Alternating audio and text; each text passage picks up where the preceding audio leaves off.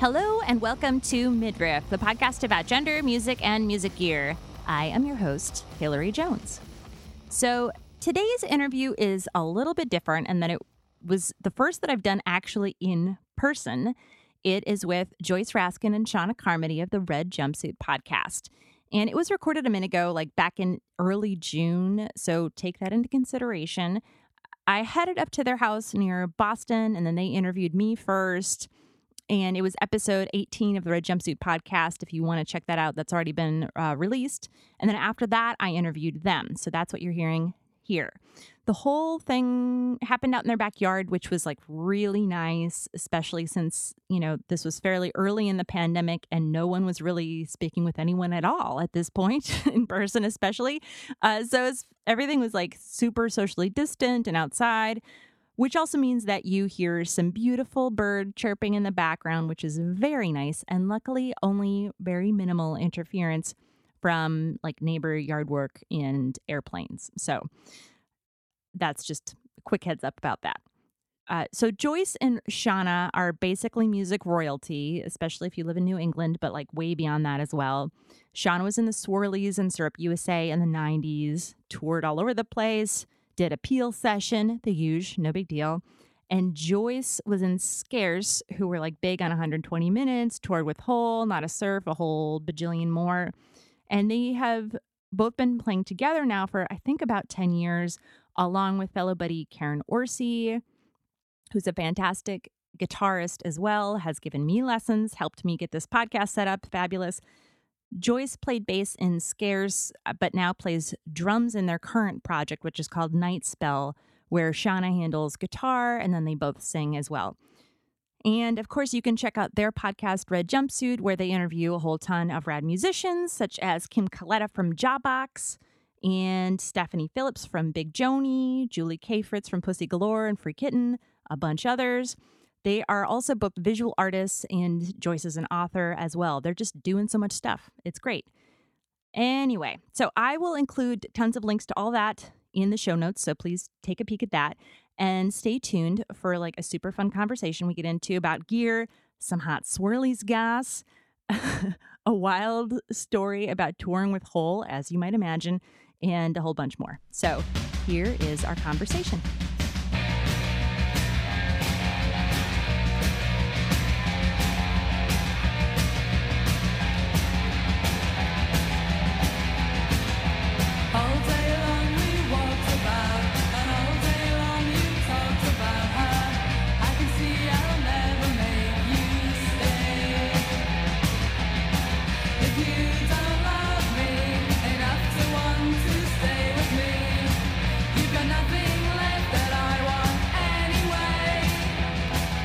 Joyce and Seana, welcome to Midriff. Hey. Ow. Happy to be here. Thank you so much. Thanks for having us. Thank you for having me in your yard. I love it. It's been an awesome day. Yeah. Of chatting outside under the umbrella. So good. It's nice and overcast. It's a beautiful June day. Right? It's not hot. We don't have to worry There's about no the bugs. sun, even though I'm wearing my sunglasses. I don't know why. They're prescription. Is that why? I just realized that. I put it on because it came out. The sun came out before Hillary. And then I realized it's so gray. And I was just like, Hillary's probably looking at me like, what the fuck is wrong with her? Sorry. Oh, it's too cool. You just can't stop. That's what it is. Yeah. yeah. Yep. Look at red this. jumpsuit in effect. Joyce is wearing the red jumpsuit. We only have one. Do you trade it? Do you get to rotate or they got me one. Oh, okay, good. All right, good. It took us a while to, save up the money for two. You got to commit. Yeah, I mean, it's only a red jumpsuit. There's only one. It's okay. Yeah, you got to feel one. You borrow it. Yeah. Right. So I'm going to ask you two if you can introduce yourselves for folks who might not know your name, your pronouns, a little bit about yourselves and your history with music. Sure. So my name is Joyce Raskin, and my pronouns are she, hers. I've been doing music since I was about 14, but the band people probably would know me best from is Scarce, and toured a lot, and I am now playing music with my friend Seana and doing a podcast with her. The red jumpsuit. Yeah. Yes. Yeah, I'm Seana, Carmody, the partner in crime over here. They've actually welcomed me into their home, in the very basement. Your pronouns. And she, Yes. She. And your history with music. my history with music.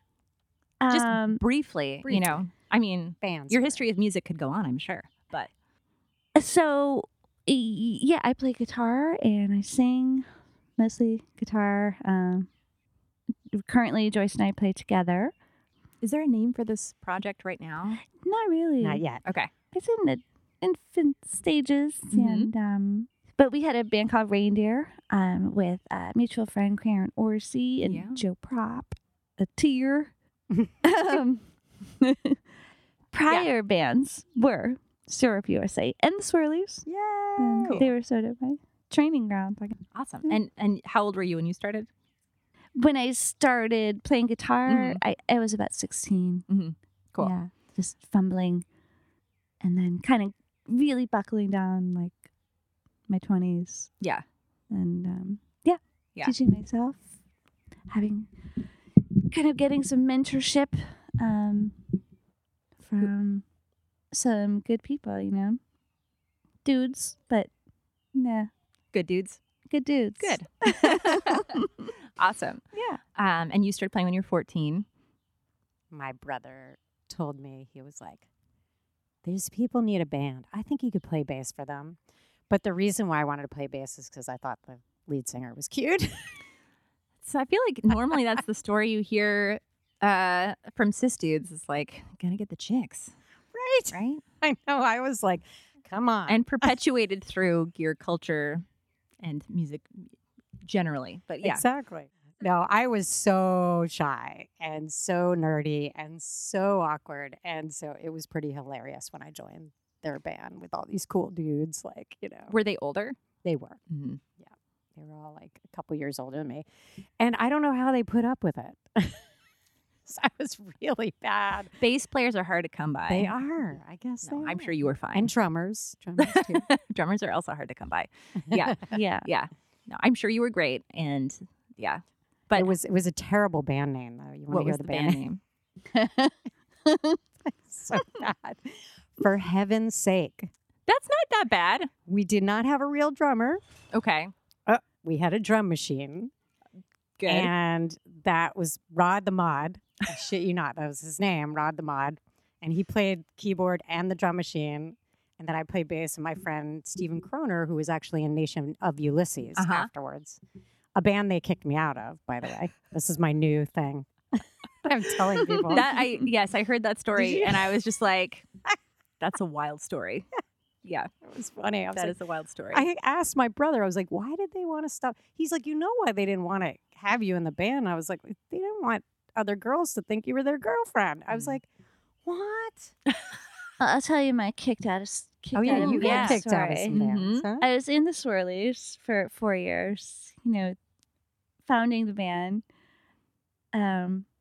with my friend Damon. And then I left the band.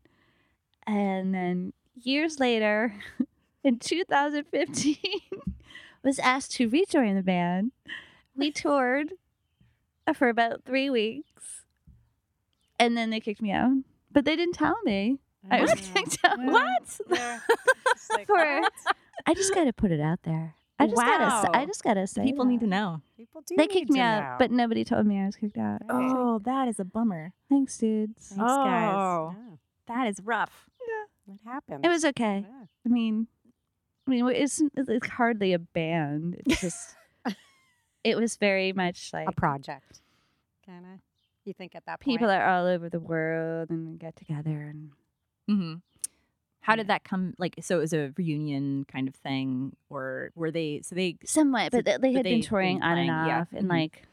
I think that Damon's vision of the Swirlies is quite different, like reality than Mm. I don't know. It's just like I don't know. It's interesting when you know these people so well. Like you also know that their reality of the band Mm. it, can be really different from yours Yeah. Especially if It's they're funny. men. when it's been going for like that long. Yeah. I feel like it takes on this 20 whole other years. thing if you're in it and it's like you can't see what it is on the outside versus the inside kind of thing a little bit. Yeah. Yeah. But Yeah. we don't have to talk about that. Sounds We like- already did. Too bad. That's my story. I feel like so it's interesting for me because I feel like the first time I had met you, and you won't remember this, I'm sure, was probably, I think you played a solo show with my old band a million years ago. Oh. Cool. I was in this band called Sweet Thieves for a number of years, and it was somewhere in Boston. What was it? Sweet Thieves. I literally don't even remember where Huh. the show was, but I think that was the first time when I had met you, Oh. and I was like, oh my God, this is so cool. Oh. Yeah. Well, thanks. Yeah, totally. I hope it was okay. Yeah. I You're don't know. like, I hope It would have was a been good show. circa, if you want to know how it was. No, it would have been probably around like 2006 or something like that. Okay. Yeah. Yeah. And then I think I met, I don't remember exactly when I first met you, but I remember Karen. probably through Karen, somewhere maybe through Girls Rock. Yeah. But my first time being introduced to Scarce and who you were was my ex-boyfriend. When you all were getting back together, he had been talking about Scarce, and he had seen Scarce a bunch when he was like younger or whatever. Yeah. It was like, oh my God, Joyce is so cool. I had such a crush on her, and so that was my introduction to That's to funny. you, Joyce. So, That's funny. and I did see you when you played during your reunion shows. Yeah, that was fun. Around that time. So It was Yeah. nice. That was a special time for us. yeah, For sure. yeah, totally. Yeah. Cool. So tell me about quarantine. How's quarantine feeling for y'all as the world is burning down? Do you want me to go or do you want to talk? Oh, go ahead. No, I was just going to say, I feel like for our teenage kids, it's been tough. Mm-hmm. But then at the same time, I feel like it's brought us closer. And I feel like the kids are, because normally they're teenagers, they're almost 16 and 18. Yeah. They would not want to be with us with Right. a 10-foot pole. And it's been kind of a nice little, I had breast cancer not too long ago. Mm-hmm. And during that time, I really couldn't take care of them. And I was very, very sick. So it kind of feels like I got some time back with them. And then Shauna moved in a little while ago. And it's been nice, like, in a way, like I tell Shauna, I'm like, I want to live in a commune. Yeah. I don't need a lot of stuff. Like, I want to grow a garden. I'm Mhm. like, I share the load. Yeah. Because we've been struggling for so long, like Yeah. to be able to do creative stuff and Mhm. work and take care of a family. It's so hard Yep. these days. And so it was lovely, and Shauna needed a place to go, and it was a perfect situation. That's We have our awesome. Yeah. basement, separate entrance, so we were able to kind of, So weird timing, but good timing. Yeah. Like, Yeah. great, So you was it know? like right before that all start, like timing wise, or somewhere in shortly the middle. before? Yeah. right? Oh, okay. Yeah, that Mhm. came out of this. But yeah, it's hard. It's Mhm. very, very hard. I feel like both, I don't know, Shauna, you can speak for yourself, but I was going to say, like, being somebody who's worked from home a lot myself, Mhm. it's not a hard transition for me. Yeah. Yeah. But I am not working right now Uh-huh. because my job, I was working as an assistant stylist for a while, and that's just gone. Oh yeah, totally. Yeah. Yeah, I mean, so I work at home, and so it's really just trying to focus Mm-hmm. and get work done because I've been working at home for quite a while, and yeah. So I'm Yeah. just trying to stay regulated and Yeah. like emotionally, physically, all that. you Yeah. know. Yeah. Mm-hmm. Yeah. Yeah. It's a very weird time. It is It's Yeah. a very, very very- weird time. And I know everyone is kind of in the same boat. Yeah. So I get it. And, Yeah. And around the world. I Like, really feel like- for people Yeah. who have to go out and work. right. Yeah. And so musically, have you all been able to have more time for that then or not? Yeah. We actually have been now we're just letting it percolate. It's Mhm. been a while. Like, we started the podcast and then we realized we're having so much fun with it. We got to play. I know. I feel like sometimes when you talk about music, you're like, oh, but playing Didn't I music. What about play? that? Yeah. Yeah. But we've been jamming, and it's been kind of nice to not go into it with like, oh, we're this band and we have these songs and that. Mhm. And I'm playing drums. Okay, and that was my other Shauna's playing question. Yep. guitar, but we're Mhm. both singing. Okay. And we've been working on this sort of like Everly Brothers trying to sing. Like Shauna's been teaching me because I suck at singing. I mean, I'm just like, I'm not trained. I understand 1,000%. You don't need to explain it to me. Thank you, So. Hillary. You understood what I meant. But like, I like that we're experimenting again. I feel Mhm. like I'm 14 again, which makes me so happy Oh. because I was very jaded with music for a long time. Mhm. I got really bitter and I didn't want to talk about it Mhm. and I didn't want to like deal with it at all. I pushed it away. Yeah. And so it's really nice to feel that excitement again. And I'm playing a new instrument and I Yeah. love it. I really like playing the drums. That's It's great. How's the drumming? challenging. How's the drum and singing at the same time situation going? I can't even believe she does it. I don't understand how people do it. I know. It's wild. It is Yeah. hard. And Yeah. it's funny because I find myself explaining things to Shauna that I don't do when I'm playing bass because it's more like in tune. But the way you have to think on the drums while you're singing Mm-hmm. can be tricky in the beginning. Like when we're working on songs, like Yeah. right now, So, it's a lot of thinking on my part. so at the same time, I can't believe she's doing it, but I'm also like, just do it. What's wrong with Like, you? what's wrong Right, with right. you? Get it together and Come play on. the drums. I try to be very supportive, though. Also, I'm very supportive. Also, and we love being each other. bitchy band member. Bitchy band member Yeah. and support. Yeah, that's awesome. That's really nice that you're able to be that way. And I feel like to be able to be together and to be able to like have that experience together right now feels like special. It is special. I think Yeah. right now, like you have the time. Mm-hmm. I don't think we're gonna have that time again. Yeah.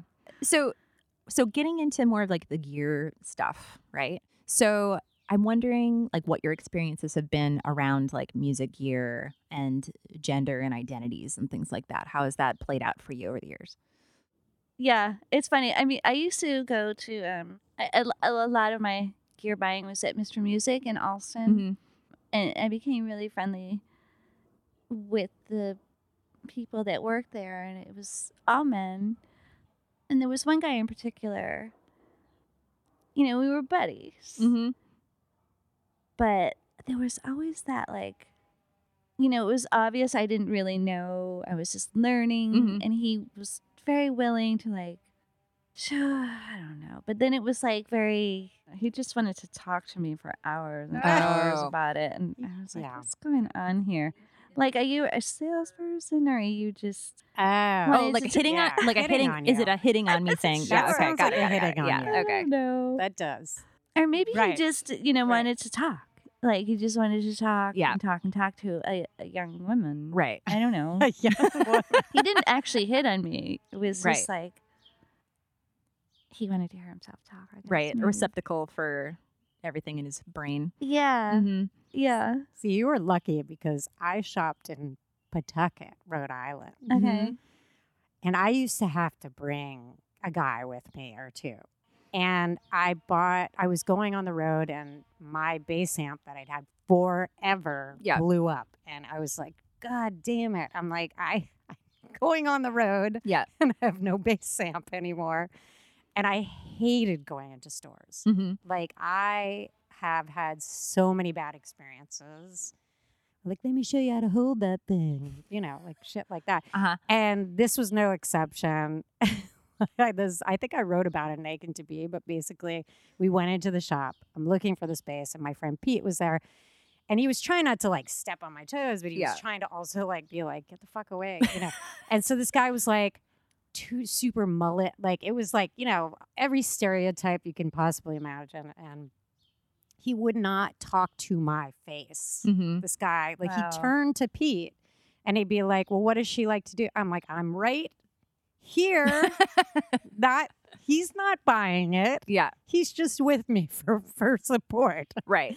But like, yeah, I mean, I can't tell you in how many times I've played shows where like, the sound guys are just assholes about it. I mean, I feel like it's gotten better. Mhm. It's definitely gotten better now. I see women on the cruise. I see Mhm. people working there, and that makes me happy. Yeah. But, it's like you always had this in the back of your mind, at least I did in the 90s, where it was like, oh, you're not quite good enough. Mhm. That's why they're noticing you're a girl. Yeah. When it's like, of course you're a fucking girl. Right. It's okay if they notice that. Uh-huh. But you just wanted to be like a dude. That was the feeling I felt like in the 90s, And I feel like now it's like, at least there's women working there and stuff like that. Yeah. But I do think it was such a dude. Yeah. And I've had guys come on to me. I've had I'm about to play a show, you fucking asshole. No, I'm not going to give you my number. That's my set list. Oh my God. Yeah. Yeah. Yeah. So yes, I've had a lot. I mean, I think one show somebody wouldn't let me in CBGB's because they didn't believe me that I was playing. Oh, wow. That's wild. I had to get the Yeah. chick to tell him. Mm-hmm. Yeah, she's in the band That's with me. weird. I'm like, you see this instrument? Yeah. Mhm. I feel like as someone who's played in bands with cis dudes, as well, you also get the thing where you're assumed to be the girlfriend or whatever. And Totally. so, yeah. I always got so where's your bass? Yeah. I'm playing the guitar. But Zing. I am It's not right here. playing, Right. Right? Yeah. Wow, that's also That's a very specific assuming. thing, right? Yeah. Weird. Mhm. You have your role. You had your role. You were either the bass player, you were dating someone in the Mhm. band. Right. Yeah. I know. Is that your boyfriend? But you know what? I mean, I was just thinking about the really specifically when I was trying to buy something and I didn't really know the terminology for that thing that I wanted to buy. Like maybe it was a pedal. Mm-hmm. And then the things that would come out of their mouths were not really helping. And they weren't teaching. They were just words I didn't know what they were. Uh-huh. That I eventually learned, but it was like, yeah, that didn't help. You're just confusing me. See, it was Right. like, I gotta go. Whoa. I can't. I didn't bring my dictionary, so Mm-hmm. yeah. So where you're at now with your gear setups. So I know that so you're both playing together and you have maybe not the same setup, at least Joyce, that you normally Yes. had in the past. But Yes. let's talk about go where you want to go with that. Where Okay. what do you have for your setups right now? Do you want me to I go have first? a PV one speaker, 15-inch speaker. What is it called? Delta Blues. Mm-hmm. Oh yeah, those are cool. It's I really love nice. it. Yeah. Those are really good clean, right? They're my understanding is they were used for slide or something. Yeah, I Oh. mean it has that Yeah. Yeah, it has a little growl. It looks like a Fender, but it's a PV, and I kind of love that it's a PV. I love that it's a PV. I kind of have a pretty small collection of pedals, Mhm. like delay to distortion. What do you use? I have a really silly toy, almost a toy delay. What is it? It's from oh god, what's it called? From I have to find the name of it, but I have a micro Big Muff. Yep.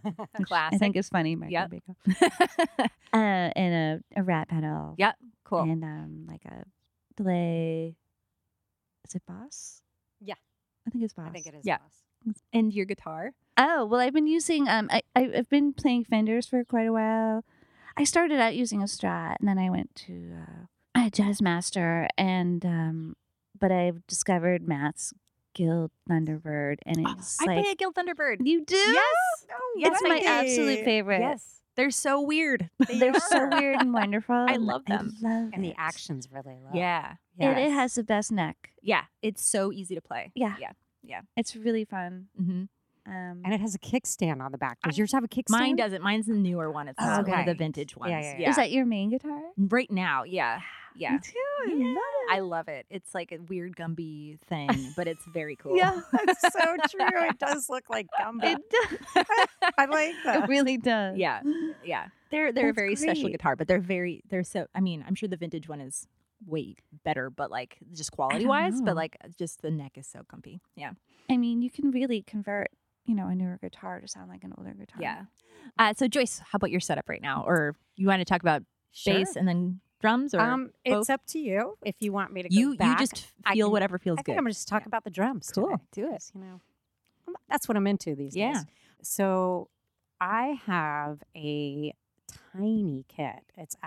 We bought it off somebody who was like leaving Boston. It was such a good deal. It was like $200. And it is small. It's really cute. It's like a club kit or whatever. It's a Ludwig. Yep. But it's like a jazz kit. It's just one of those smaller ones. Yep. And I've stripped it down. I think, remember when Reindeer had played, I Yeah. was experimenting with moving things around and not playing like a traditional kit Mhm. because I was very inspired. I will just come out with it. With the very first drummer from Scarce was Judd. And he taught me so much about playing bass and the drums. Like I feel like I've been very lucky. When you're in a trio, you get to learn about the drums too when you're playing bass. Yeah. And vice versa. Yeah. I feel like. So it didn't feel like a big stretch to switch to that. I have a Speed King pedal, which I really like. Like a It's vintage little one or a newer vintage one? one Yeah. that my friend Nick gave me because he's a drummer from the Hydrogen Terrors. Oh, cool. Yeah. Which I love. Mhm. Matt's band. But I also switch depending on the vibe of the song. I might switch it out for just like I have one of those DW Kings. Yeah. Just straight up. But it feels more macho, and I'm not that I'm not into I macho feel like it stuff. is like a muscle pedal. Yeah, or and something. it's Yeah. like it's when very you like play- round and Yeah, the Speed King is muscle kind car. of like Yeah. loose. I can be Yeah. a little looser. Yeah. Kind of dance. Right on. Because to me, the thing that I can tell you what I've learned about drumming, and I've played off and on. I've tried to play the drums. that was my other question. When did the drums come into the picture for you? With a friend's band, like in DC one time. I taught my girlfriends to play, but it was really tough. Mm-hmm. And I can say that to my girls in vinyl. We were called Girls in Vinyl. Ooh. 7 of us. We played one show. Whoa, that's a lot of people. It was crazy. Wow. Because I was Was determined. this a ska band? Why were there? I know. How many? the horn but, section. Yep. But ever since then, I've had a love for playing the drums. Cool. And I've played it off and on, but up until Reindeer started, I had Mhm. never played in a band Yep. properly. Well, yeah, because Karen and I had played this, Karen Orsi and I had played a show where we were just playing acoustically and it's pretty stuff. And And I pushed myself on that. I'm going to be your drummer. yeah, You had be to a sell it. drummer? You're like, I can do it. I'm in it. I'm like, I'm in the band. Yep. Let me I was be in like, your band. drummer, what? But yeah, so it's, so back to why I was bringing that up was that he would play a very stripped down kit, and the things he would do with his foot and his hands were amazing. Mm-hmm. And I realized that the really good drummers do a far less and they achieve far more. Yeah. And so while I'm nowhere near that yet, what I've done is I've taken away the rack tom. I didn't want it. None at all. None at Yep. all. And I've added a double kick. No, I'm kidding. Yeah. And I have the snare, I try to sit it right on my lap. Mm-hmm. And the kit is so nice and small. It's really, I have it tight. My husband thinks it's crazy, but that's where it feels comfortable Yeah. to me because when I'm singing, I need a place to put the mic too. Right. And that is actually probably one of the most uncomfortable things. Is Oh, finding yeah. where the mic should be while you're playing the drums because you're Yeah. it's always in the way. It's always in the wrong spot. Always in Yeah, the way. there's It's no like good spot. I've seen from Not a Surf, my friend Yeah. who plays drums in Not a Surf. He had it coming down. Yeah, have you From the tried top. that? Yeah, that I don't have one of those things. I also feel like if you, I guess I could get one. was it just hanging? I'm trying to. It's like, Hmm. yeah, it's some kind of mechanism where you can pull it down and pull it up. Oh, yeah. okay. Oh, I see that's what you're fancy. saying. I think That it's is fancy. expensive, Yeah, so that it's sounds not- expensive. Yeah, it's Some not sort of gonna be happening. hydraulic situation or something. But what I like about keeping it simple like that is I have to work on my foot. Yep. And I feel like the best drummers I've played with, and I've been very lucky to play with some amazing ones, they are really doing things with their foot and Yep. less with their hands. And understanding how to sort of hit the cymbals and letting them do some work Mm-hmm. and letting the bounce happen and letting it feels like to me when I'm doing it right, I'm dancing. Yeah, that And makes it's sense. and then I can sing because it's just swing. It's just Yep. and I'm singing and everything makes sense. Uh-huh. I don't have to think about it. Yeah. And then when it doesn't, it's really bad. But so it's very stripped down, just a snare, floor tom. I have a crash ride, crash, and then a hi-hat, and that's it. Nice. Yeah. Keep it simple. I feel like sometimes having constraints in a band can be useful. Yes. Yeah. Yeah. Mm-hmm. But I need to talk to you about that setup. You need to talk to me about. We were with talking the about, octave, or we were like- talking earlier about the setup that I had in Hort Paint, which is a bass amp and a guitar amp that are bi-amped.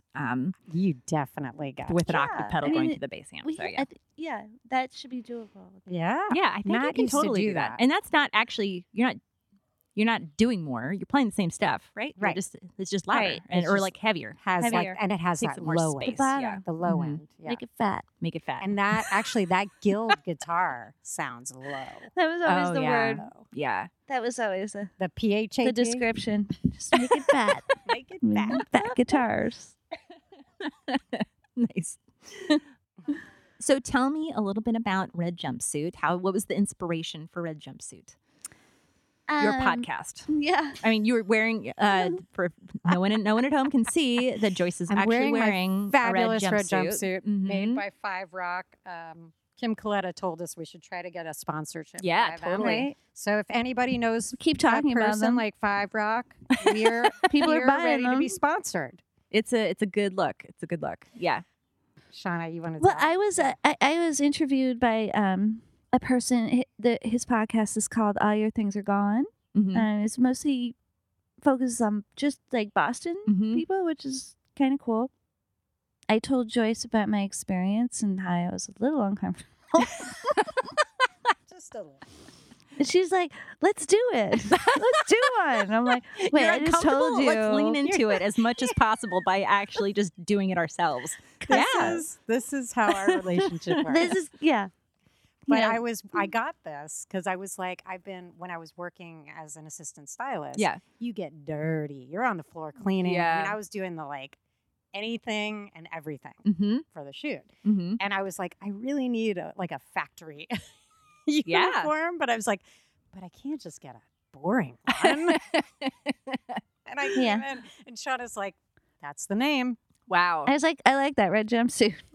I was like, what? Let's call it that. Let's call it that. See, there you go. It's like it is It a little seems bit to like work. naming a band. Yes. Yeah. Yeah. Yeah. And so, what is that? The experience together. I feel like I I would like to have I wanted to have a co-host, and I was like, I don't know who I would do this with, and who'd want to do the exact same thing as me, and I just was like, I've already tried to get out of it. Yeah, she tried to get out of it. I don't let Shauna out of it. and then you have to deal with people's schedules, or one person's like, I can't do it, or Right. I'm out, and then what? Yeah. Right. So Right. Shauna, I just book them and then I wait until Shauna the week before. Oh yeah, we have another one. And she's like, what? No, it's fine now. I'm on a roll. She's kind of used to it. I'm in the you're in the thick of it. I'm in the groove. Yeah. It's working out. That's good. It's been very organic too. I feel like, and I'm finding people that I know Mm-hmm. and interviewing them because I feel like everybody has a story to tell. Yep. Here's your story. There you go. I think it's cool. Yeah. And you've had And a lot level of the playing field for women. you've had a lot of really cool folks on as well. Do you want to talk at all about that, or any of the guests that you've had, or I that's what keeps me coming back. Mhm. Shauna keeps going, really? You got them to do it? Say yes. It's because I'm sure you felt the same way No, when you're that's- starting in the middle of this bubble. Is anybody going to listen to this? Right. Who's going to listen to this? I don't know. Yeah. I feel like for me, the technical aspect of it was the major Yeah. issue. I was mostly concerned about that, how am I going to actually do the actual editing and Right. the Right. recording piece of Yeah. it, which I had to learn more about. But once I was done with that, I was like, okay, we're just Yeah. talking. This is It's cool. wonderful, right? Don't you feel Yeah. I feel like, for me at least, that I never had that community of musicians Mm-hmm. around me. And now I feel like I do. Yeah. And I'm like, we just keep adding to that community because Mhm. it's just going to keep growing. Right. And I met, Kim Coletta was probably my favorite one. Mm-hmm. Not favorite one. I didn't say that. But I was looking forward to it because she was the first person I ever saw play. Oh. And then it was so yeah. cool because she went through the exact same things. But I had this image of her being like oh, she's the one the boys all like, and you know. Yep. So, Yep. yeah, it's cool, and I just feel like we need to hear more of this. 100%. Because there's all these really great nobody. I just feel like there's not a lot of press out there still, and they're all dudes interviewing dudes. Yeah. I don't know. I think podcasts are the future, and it's a good space to get into, and that I feel like there's a lot of resources online and spaces where people can learn about what that process is like. And I'm sure you two would be happy to talk to anybody who's interested in doing it. I'm happy to talk to anybody that it's less scary than you think. And it's really just like, right. Yeah. And there are plenty of people who like, you can pay a small amount of money and they will do the editing for you, They'll help I think. you. Yeah. So I don't like if you keep it simple. Yeah. and If you're just doing it very learn. simple, then people will do it and it's not expensive. I don't think. I don't think I it's don't know because I do it expensive. myself. Yeah. But other people, I feel like Right. I know do that, and that's a thing that you can do. Definitely. So, yeah, I don't know. It's cool. Yeah. All right. So, do you have any like particularly pivotal moments for you when thinking about your growth as a musician, or like specifically with gear, perhaps, where you're like something really clicked, or like things just kind of like felt like they made more sense to you? For me, it was an Ampeg bass amp. I don't need to say any more of that. No, we've actually gone down in size. Like the Ampeg I think I originally had was super heavy on the. I had actually an SVT. Yeah. Is that the same as Ampeg? Ampeg SVT. Right. Yep. But it was a solid state. Oh, okay. So they had the And SVT. Now I have one that's like a combo, and it's made like the old Ampegs, which flip top. Yep. And it's got all the things exposed. Those like are all cool. the, little tubes and stuff. And I had played on a real Ampeg in a studio in Philadelphia when we first did our demos. Like with a 810. It sounds so good. Yeah. Like you can't replace that sound, but it's not necessarily a good thing to play live. But now they've fixed that problem. Now, because it's half solid, half tube, it's kind of a combo, and it's small. I'm like, you don't have to lift it. It's not heavy. I could lift it myself. That's the combo. Yes. Yeah. And like before, I'd have these like amps that were. I had a PV too, 6 feet, with the SVT head, and it was bigger than me. And I'm like, this is ridiculous. Yeah. Like I would play that same thing overseas, and the guys would be laughing at me because I could not reach the knobs. Oh my God. I couldn't. It's like not that I knew how to change them, but Anyways, SVT and Fender bass. And you play a P bass, right? Yeah, and I've been yet to find one that isn't $1 million, which is part of why I haven't wanted to play the bass because of the breast cancer. And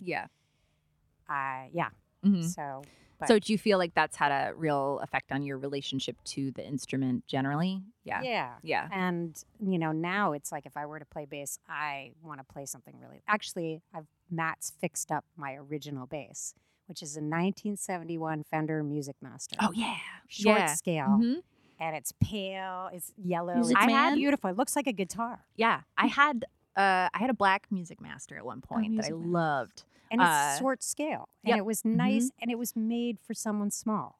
It's a student. It was a student model. Yeah, I would play basses in the 90s. That were probably a quarter of my weight. My partner, when I said that I was coming up to do this interview, was like, I remember seeing Scarce and being like, it looks like that bass is larger than she is. So yes. And I'm like, there are Fender Jazz, I think, are a little lighter, but still they're heavy. They're heavy. Yeah. And, no one's yet to come up with something that sounds as good as a Fender bass that's not heavy. I always liked a heavy guitar. I felt solid, like I wasn't going to fall over. Yeah. I was always afraid of tripping over things. Tripping over the chords. Hold you down. Yeah. But I think that's a real thing too, because like going from playing guitar to playing bass, like I feel like when I play bass, I feel more powerful, if that makes sense, right? Yeah. So you just like physically have this large object that you can wield that is like, right. It's like, it's a thing, I think. Right. Yeah.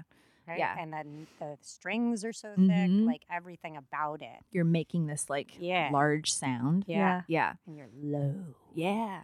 Well, I was just thinking about that because I've played with some really loud people, Mm-hmm. and and as far in terms of like, changing the sound I had, I was trying to offset what he was doing, Mm-hmm. and now it's like now I get to be like the big, powerful, loud person, which Yeah. is really fun Right. for me. Yeah. And what does that feel like to be able to step into that in a different way? Oh, I just don't want to be the asshole that's like too loud. Oh, So yeah, I'm really trying to play a balancing game with it. Yeah. No, it's hard. Yeah. Yeah. I feel like I'm always the asshole. I am Maybe too, not when I Hillary. was younger, but like definitely I'm always too loud probably.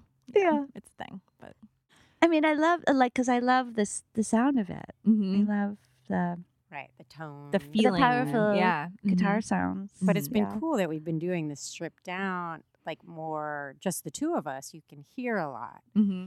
And we're working a lot. I feel like I'm working a lot about like letting that breathe a little. It is less assholey, yeah. Yeah, Mm. it is a little less. There's only two of you. Uh-huh. So how are the vocals working, or how is your relationship with singing? How's that all been working out for you? Actually, I think we do really well in that department. Like We're getting we there, just kind of Hillary. we I mean riff, me. She sings beautifully. We just riff, and it's fun. Like she'll do some I'm embarrassed counterpoint about my thing, singing with Shauna. and I'll say I want a la la la there. Yeah, That's Shauna will good. too. Yes. Yeah, we do a lot of do's and a lot of ahs. Mhm. Well, when you're writing, I Mhm. feel like why not? And I feel like Shauna and I kind of naturally, like in Reindeer, we did this song Deep Helms that Shauna wrote. And our voices were just perfect. Like mine was lower and hers was higher. And it was Mhm. just this beautiful, like we just kind of naturally did it. Yep. And so we're just working on things where it's like we're experimenting, like how you differentiate that and then harmonize too. Yeah. Like kind of that combination of a little of this and that. But like Shauna said, we're still in our infancy with this Mhm. new project. I feel like the harmonization thing is such a mystery to me because I've never been able to do it.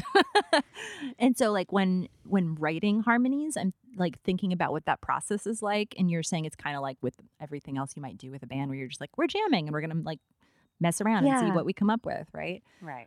But you're not like, I'm doing a fifth and you're Right. doing a third or whatever. Like, yeah. Shauna's like, here's your note. Brings out the need pitch that, pipe. though. But I do, Yeah. I mean, like learning how to sing, Mhm. A lot of that stuff Well. I just hear it Yeah. you do. in my head. I hear the harmony, Yeah.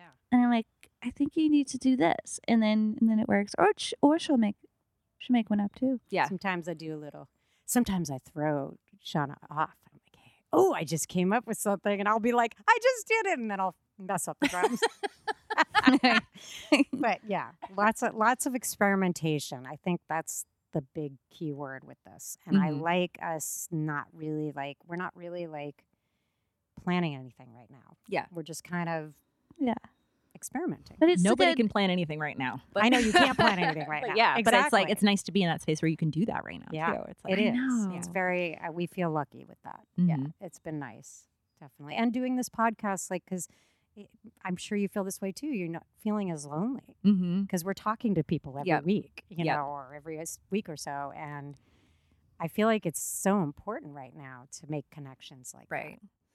As far as like other spaces in music, so we talked a little bit about like being in a band or performing a little bit. When you think about like recording in those types of spaces, has that been any different for you with your experiences around gender or anything, or is that what have your experiences been there? that. Well, we have. I love recording. I was going to say Roger. We have to give a shout out to our friend Roger, who is like another member of our band, kind of, because he is just amazing. Like he recorded all the Reindeer stuff. Uh-huh. Roger Laval. Am I saying his last name right? I only know him Lavalley. as Roger. Lavalley. Thank you. Sorry, Roger. But he's so wonderful. When he's recorded, he's come over to our house. Yeah. We've recorded in our living room. And he brought all his gear over and just like made it so easy for us. He respects us. Mm-hmm. And I think there's that difference. I have not always had that in studios. Yeah. I don't know. How about you, Shauna? Respect. Do you think did you feel weird with engineers or anybody like that when you were recording? Oh yeah. I've had some very bad Oh my God. experiences. Yeah. In fact, on Dead Sexy, Uh-huh. I think I wrote about this in Aching to Be, that he wanted to kick me off the record. Oh, I was one like, of those deals. what? And Chick got That's nuts. really mad. Yeah. But yeah, it happened right in the middle of our record, right in the middle of That's this. wild. And he's a person that a lot of people respect Yeah. and everything. And I'm not trying to diss him, Mm-hmm. but this was our baby. Yeah. And he kind of ruined it. Yeah. That's a bummer. And somebody had to take over Uh-huh. halfway through. Oh, wow. Yeah. And actually, the person was Michael Barbiero, who did Guns N' Roses' Appetite for Destruction, mm-hmm. Tesla. He did all these massive records. And because he liked our band and he liked our A&R person, he did it for nothing. He made it easy for us. I think that's the big thing. Yeah. Non-judgmental. He was into it. He's getting on the ground going, oh my God, this part is so good. And Yeah. here he is, this big time producer, no ego.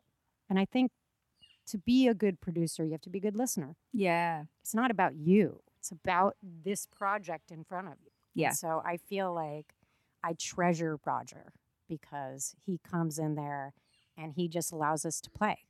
Mm-hmm. We don't have to think about all the other stuff, and he's editing it as he goes along. Yeah. It's kind of, yeah. How did you two meet? We have a good story. It was me. Karen was the connection. I want to say Karen Orsi.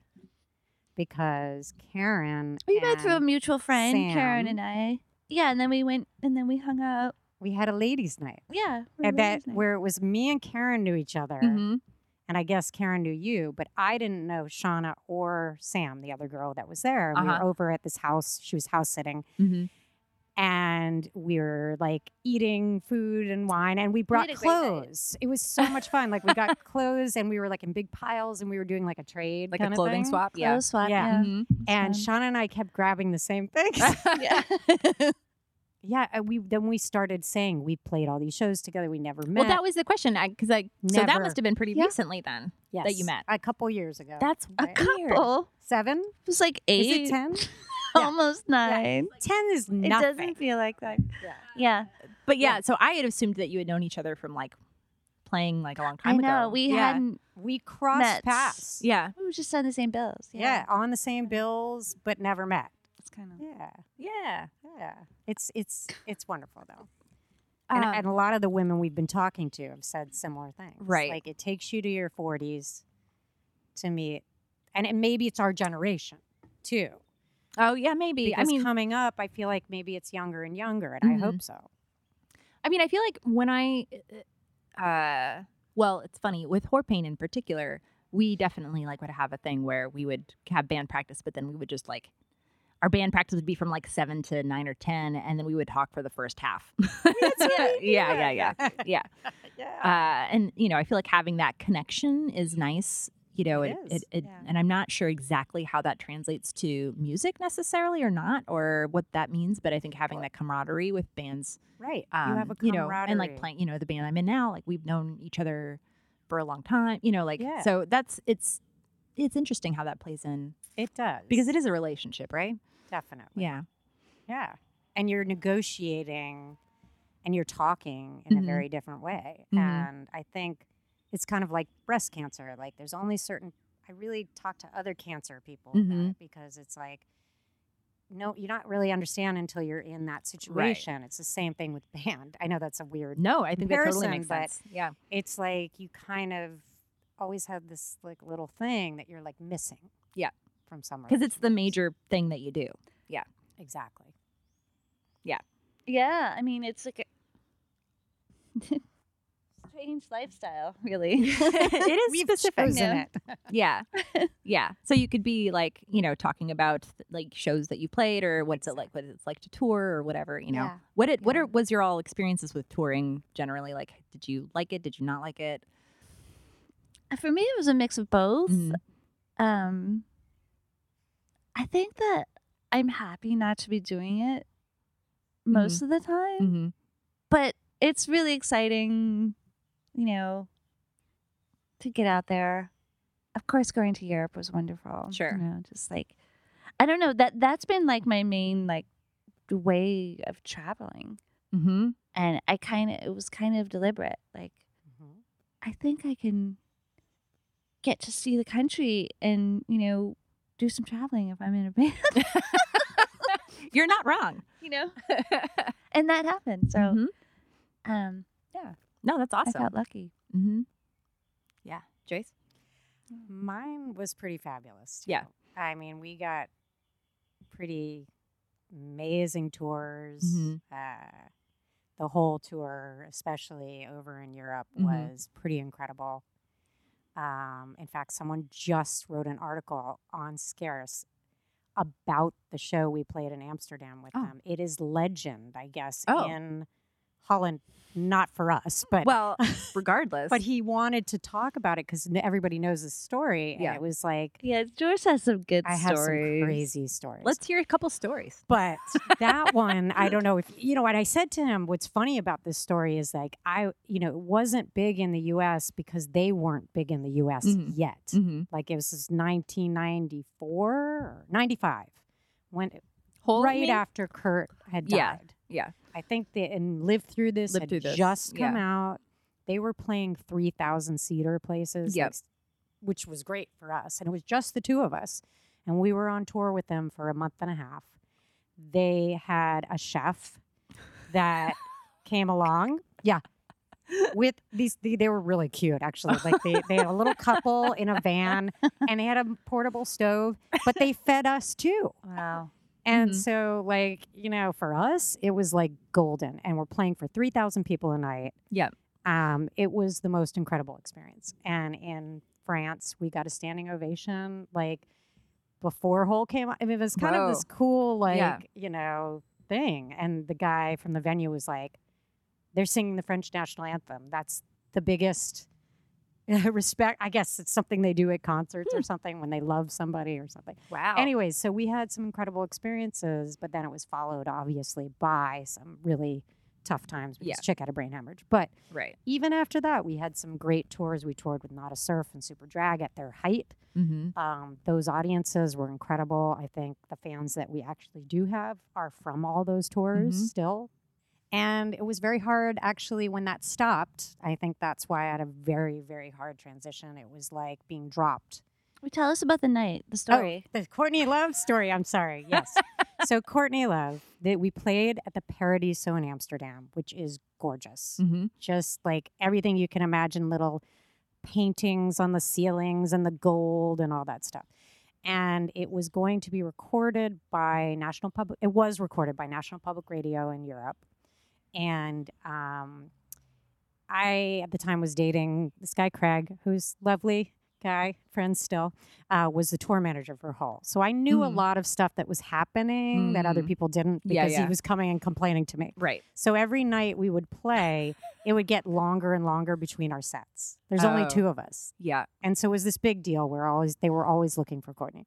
But anyways, we played an amazing show. It would just disappear. It sounds like what you would expect it to sound like. Right? But exactly. And this is before she was big. 90s legendary. Yeah. So we played a kick-ass show. The audience was great. We come downstairs and everybody's like freaking out.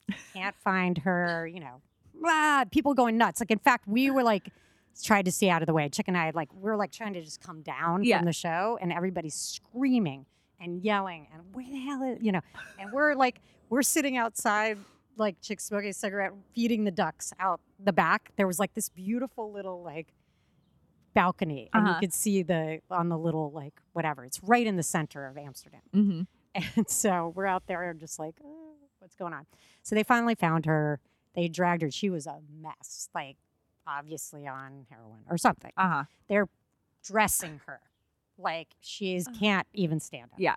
And so we were just kind of like, okay, we'll go see the show, see what's going on. I went up to the balcony and they played a couple songs. And then people actually on this tour in general, it was a little bit of a car crash thing. They were not necessarily coming because of Hole. Oh, I see. It was a lot of people who were upset about Kurt. Yeah. And blamed her. And people were throwing shit at her, my God. actually. at this particular venue, I don't know, somebody was throwing ice or something and going, "You killed Kurt." Like it was definitely a weird vibe. Yeah. Not the right thing to say. But then I was like up there in the balcony and I was like, man, she just like puts her guitar down. I'm like, something bad is going to go down. And she starts climbing up in her heels, wasted. I don't know how she didn't fall, up to the balcony where I was at, Mm-hmm. and starts beating the shit out of this young girl. Oh my God. And she wasn't the person who had thrown it was like, psh, took off, you know? Whoa. And so we were all like, it started getting crazy and the security came in. And so I was like, I got to get the hell out of here because something bad's going to happen. Yeah. So I come running down and like, holy shit, what's going out there? And we're sitting in our little dressing room backstage. And we're like, okay, drink some beer. That's fucking crazy. And all of a sudden, Drew Barrymore comes in because this is the fucking tour I'm on. Because she was dating Eric engaged to Erlandson. Eric Yeah. at the time. And we had met her maybe once on the thing, but not very well. And she comes in and she's like, "Can I hide in here? Oh my God." And we're like, hi, Drew Barrymore. Sure. No, we don't want you in here. You know, she's like, "Oh my God, can I have a beer?" And meanwhile, she's 19 at the time. You know, Oh my she was God. a party girl. Like, you know, she had her PA wasn't with her. She was like, escaped her. "Can I have a beer now? Give me a beer now." Yeah. So she's sitting there drinking with us and we're all like in the thing. And she's like, "Oh my God." We're like, "What happened?" And she explained, you know, like what was going on. And then finally Courtney climbed back down. I mean, this is like, you could kill yourself, you know, down the PA speakers, gets back on, puts her guitar back on and goes, "Fuck you, Amsterdam. Kurt hated Amsterdam. I hate Amsterdam. Fuck you. We're not playing the show." Throws the guitar down, and that's the end of the show. And we're like, Whoa. so we look fucking awesome compared to that. But this show was like legend. He said, Right. he said all over Holland people know of it. And Yeah. he's like, and then he said, "You guys were so great that night, in addition to playing a full set." He's like, "And then you disappeared." And we were all like, "What happened to that band?" I was like, "Oh yeah, had a brain hemorrhage." Yeah. And it was right after that. Oh God. That's when he had the brain hemorrhage. Like right after that? Like pretty much. Yeah. Like maybe a week or two after Oh my that, God. when we got home. Like we Wow. had just gotten home. We were super excited. We were supposed to go over and play our first headlining tour and then check out a brain hemorrhage. And Oh, it was God. all over. I mean, it wasn't all over, but it really should have been. Yeah. And it was crazy. I love all this. I love the stories. I love your interactions. I love you. Thank you. You do Um, too, Hillary. I'm curious if you have any. Really enjoyed this. Yeah, this has been so nice. I'm wondering if you have any like parting words for like the music gear industry broadly to help increase inclusivity Mhm. and diversity. I don't know. That's okay. Nobody Yeah. ever told me anything. I just did it. Mhm. Yeah. And I don't mean to sound like Yeah. you just do it. Like, But what would have made it easier for you as you were Uh, going along? yeah, good question. That is a good question. I don't know. You got an answer? Because I think, but Yeah. your point, Yeah. I think your point is an important one because I feel like having these conversations, especially for folks that like were doing this in like the 70s or the 80s or the 90s, you know, Yeah. like people often are like, you just had to do it. Like That's you had right. to push through and like suck it up and Yeah. like deal with whatever shit people Because were that's what- throwing at you yeah. because you didn't have an option. Well, maybe I mean what we just expressed. Mhm. Really talking about like that whole lifestyle thing. Like, what Mhm. what are you willing to do? What do you want? You know, Mhm. that like kind of like just like being in a marriage Communication. or a relationship. You know, what do you want? What do you Mhm. that Yeah. kind of stuff. Like having a space where people can communicate like in a band or yeah, like with really other like yeah. spell it out. Mm-hmm. I think that's important. I don't know if that really answers your question. I think it does, and I think that's more. I think about a band dynamic in Yeah. particular, right? Yeah. Mhm. But I think the communication piece can be useful outside of that too, right? Oh, Because I yeah. feel like there's a lot of this like blind expectations that nobody really Yeah. says, and if people Yes. would lay them out a little bit more clearly on the front end, whether it's like when you go to play at a venue, here's what we expect or what's going Right. to happen, and Yeah. like Right. when you go to record, here's what to expect, here's what's going to happen, like all, or like let's say you work in the industry somehow, like what the expectations are. Like if people were just more straightforward with that, then you wouldn't Yeah. have to like, Yep. you know, like scoot around it in the way that I feel like is the hardest part in some ways. Yeah, Mhm. and like have it be legit. Mhm. Like, you know, if you are working somewhere, like, well, you know, this is what I do. Can you handle it? No? Okay. Right. Well, Right. Yeah. go somewhere else. Yeah. Yeah. And some of that I think is the socialization part too, right? Whereas Mhm. like people, especially like cis women, people socialized as women, like that you're just not socialized to have those conversations. Right. Right. Yeah. Right. I So- think these are newer conversations, I think, For that are sure. happening now, which is good. You know, Yeah. it's a good thing. It was always unusual. Like, you do what? Right. uh-huh. Right. It's almost like you're embarrassed, like, oh, A never little mind. bit. A little bit. Yeah, felt I that. was. I remember I was like, I almost felt like when I'm talking about it with somebody, like, oh, am I boasting? Like, am I, you know, but it's Yes. stupid because it's part of you. Mhm. Yeah. But women tend to downplay, you know, their accomplishments, Yep. whereas men tend to boost their accomplishments. Right. You know. But And in the a work judgment of that. environment- Yeah. In a work environment, it's different. You do. I feel like it was a little taboo, Mhm. sort of. You mean which work environment? Like, Like Mhm. I'm in a rock band. Oh, yeah. That's why I was wondering if you were going there. Yeah. Right. So like you're saying for 100%. Yeah. Like Yeah. working in a professional space to say that you're also like Yeah. a musician and playing in a rock Right. band and like, oh yeah, I need to take this day off to go on tour or whatever. Like, yeah, that's a super, Right. that's a weird place It's to tough. be. People look at you very weird, very weird. Yes, exactly. Yeah. But like if people would just feel like, if you were like, I'm going to Chicago to be in the marathon or whatever, like, Right. would people- wouldn't. That's right. perfectly fine. Yeah. Exactly. Exactly. Mhm. Yeah, and I would say for me, the recommendations I would give is make things lighter. We've got to say goodbye. Yeah, thank you both so much for taking the time, for inviting me to your backyard. We are so happy This to is have you. fabulous. Birds Really good. chirping. Yeah. So nice. So thank you both. Everybody, I hope you can check out Red Jumpsuit. Where can they find you? www.redjumpsuitpodcast.com or Apple Podcasts. Yeah. It's on your iPhone, you know, Red Jumpsuit. It's Wherever there. you want to find You wherever you want to find us. Awesome. And we'll have links to the show notes with all of your relevant Sweet. information. Sweet. Cool. Thank you so much. Thank you. Again. That was so great. I really could talk to those two forever. And if you want to hear more of them talking, you can definitely go check out the Red Jumpsuit podcast. I'll include a link in the show notes to that. And as promised, I am following up this week with our conversation about cis white men musicians who want to make change but don't know where to start. So, you know, when we're talking about individuals, like both companies and individuals really get stuck when figuring out how to make change around gender equity and diversity in the workplaces, right? Especially those run by cis white men or from industries where cis white men dominate. And we started with what companies can do, but this week we're going to specifically get into what individuals can do. And I started with companies because often this is a systemic issue that is treated with an individual response, right? So this is like a bigger thing that people are like, well, we'll just do this one thing and that'll be fine. And, you know, as I've noted in the past, even if everyone in your workplace receives training, if nothing else is done in the company to, you know, to change or support it, it's not going to make any change at all. Doesn't matter how many trainings or whatever else you do at the individual level.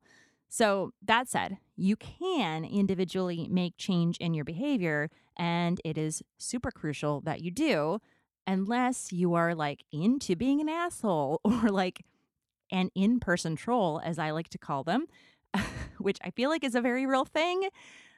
That's a whole other issue. You're probably not going to be on board with this anyway, so don't worry about it. So given that, knowing that individually we can make change and that does actually have an influence back up on the environment as well, let's get started. So first of all, making mistakes and apologizing. So like, let's be clear. You will make mistakes if you're trying to make change. I have made mistakes. I still make mistakes like every day. You will make mistakes too. If you knew how to do this stuff already, you'd be doing it, right? Like pretty simple. You know, before you knew how to play Eruption on guitar, you had to practice it and you made mistakes.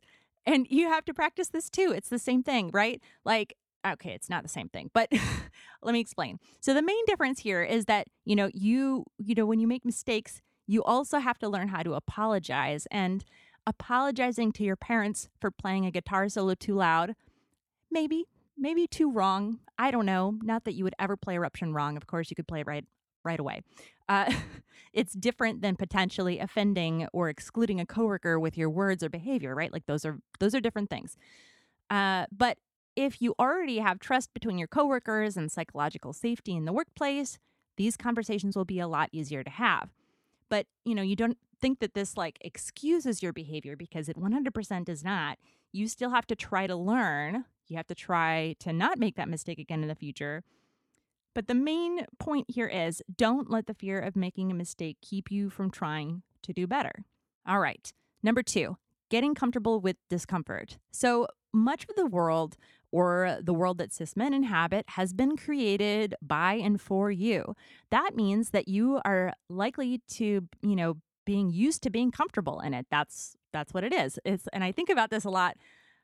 If you've been to Portland and you are someone who's into like punk or metal or indie music, I frequently think about going there and how my feeling of being there was just like, this place was created just for me. Like, obviously it wasn't. And it's super creepy in some ways. Like, it actually made me a little bit uncomfortable. I loved it, of course, but it made me a little uncomfortable.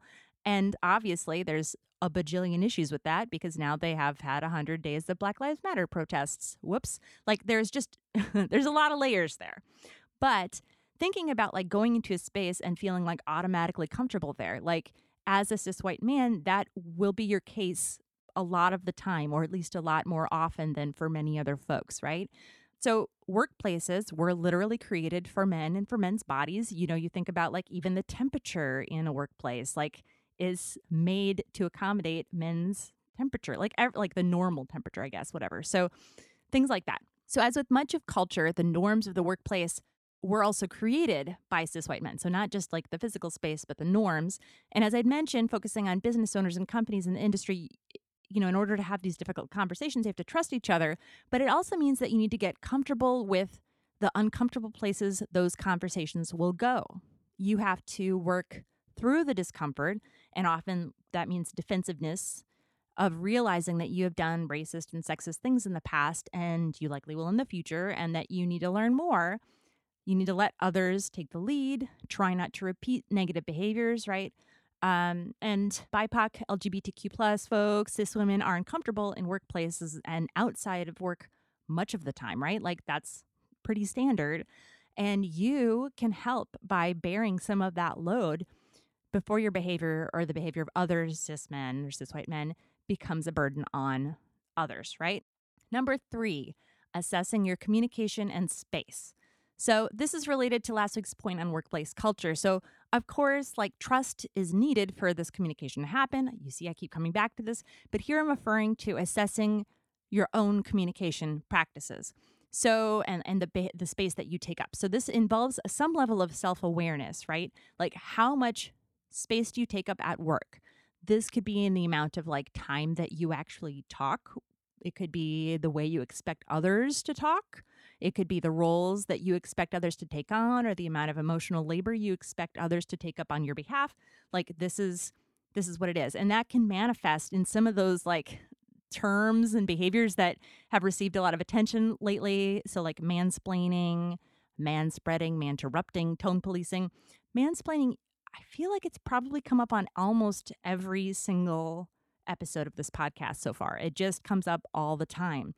And so, often these behaviors are so ingrained that we don't even notice them, right? Like, they just become so normalized. And, if you take some time to sort of like audit your behavior, the behavior of the cis men around you, like, start to switch up your own kind of stale patterns, call them out when you see them in others. It's pretty straightforward. So related to that, then, number 4 is, and this is the most important part, be an active bystander.